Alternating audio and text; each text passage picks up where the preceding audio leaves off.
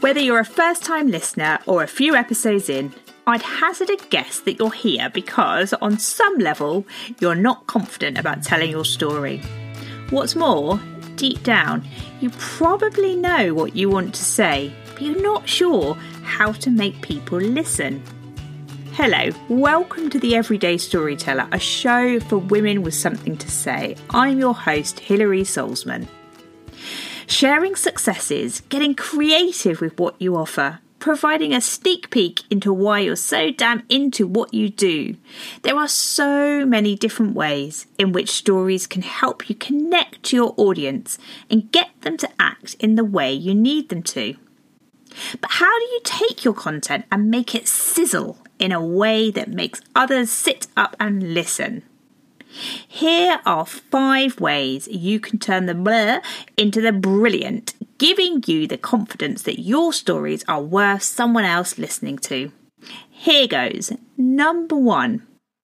Use an instantly recognisable story structure to tell your audience they're in for something exciting. I will talk about this more in future episodes, but to get started, head over to Google and look at the Disney Pixar storytelling model. It's really simple and is a genius reason why films like Finding Nemo and Toy Story are universally enjoyed years after their release. Number 2, get emotion.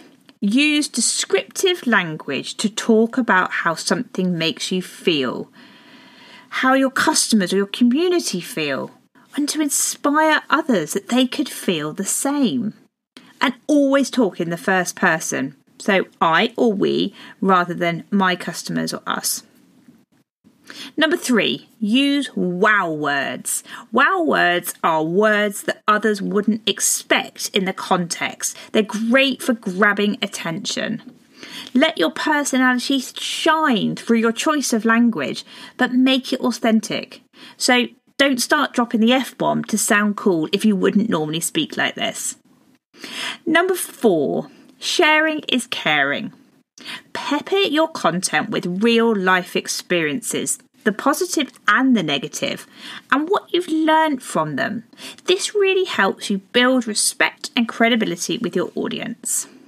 And finally, number 5, bring your audience into the action.